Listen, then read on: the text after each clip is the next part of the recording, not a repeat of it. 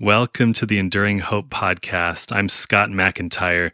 Hey, what happens when you have endured a tough time? Maybe you've weathered a troubled marriage. You've just gotten a new job after being without one for months.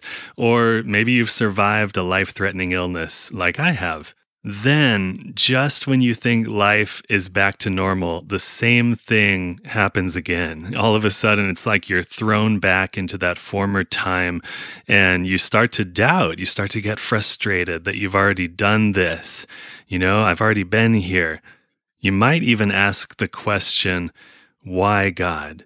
Well, listen to this segment from our TV special, Enduring Hope, same name. You can find the link in the description if you want to watch it, where Christina and I talk about when this happened to us. Hallelujah, hallelujah, let my life song sing to you.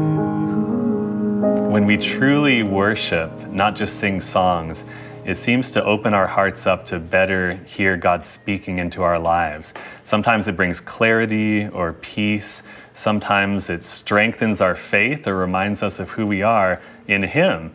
God used music as a tool to help me overcome my blindness and also to sustain me during the ordeal of the transplant. And I thought I had faced the biggest obstacles I'd ever have to face in my life. But I was wrong. A few weeks before our wedding, we found out that Scott would need a second kidney transplant. And up until that point, we thought it might be when we were empty nesters, if ever, but it became clear that it was going to be much sooner. And we weren't really prepared for that. In a way, I think I had moved on from the thought of possibly needing a second kidney transplant in the future. I knew God had already given me the gift of more time on this earth, and I was so thankful for that, but I hadn't really internalized what it meant to completely and continually depend on God each and every day. Our first few years of marriage, we had some struggle and adjustment, but we also had lots of great memories and really enjoyed getting to work together and travel to events.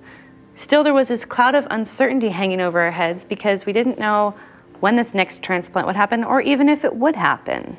After we'd been married about 3 years, my health started to rapidly decline. Watching Scott get sick and lose more and more of his strength was hard, but it really forced us to slow down and appreciate the blessings we did have in each other and in the friends and family who came around us during that time. I'm so thankful for Christina's loving care and sacrifice during that time, really lifting me up when times were hardest.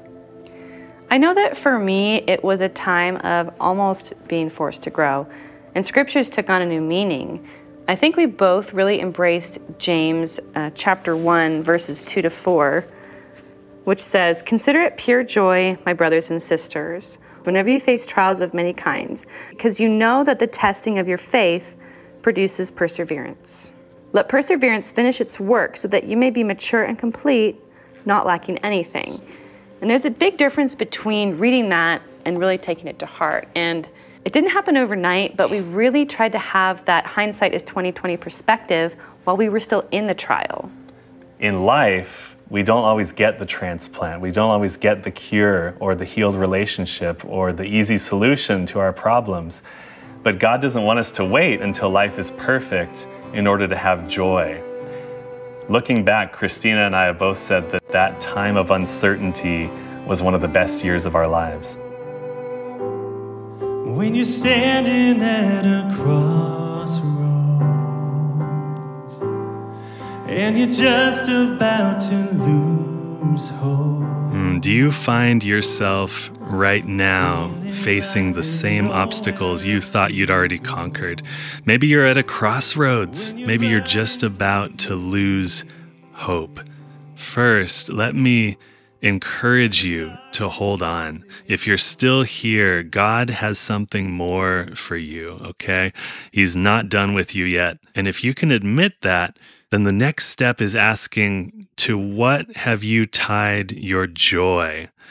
You see, if you're ultimately looking for fulfillment in marriage, if you're ultimately looking for fulfillment in your vocation, if you're ultimately looking for fulfillment in your health, you will struggle. You will be disappointed. But if your purpose is found in not just the gifts God gives, but in knowing God Himself, if that's what gives you fulfillment, you will not be discouraged. You know what? Even if you feel discouraged for a time, you can't stay there because the joy you have in the Lord is too great. Here's how Psalm 16, verse 11 puts it. You make known to me the path of life. In your presence, there is fullness of joy. At your right hand are pleasures forever. Now, we'd be the first to say that God is glorified when marriages are restored or any relationship is restored.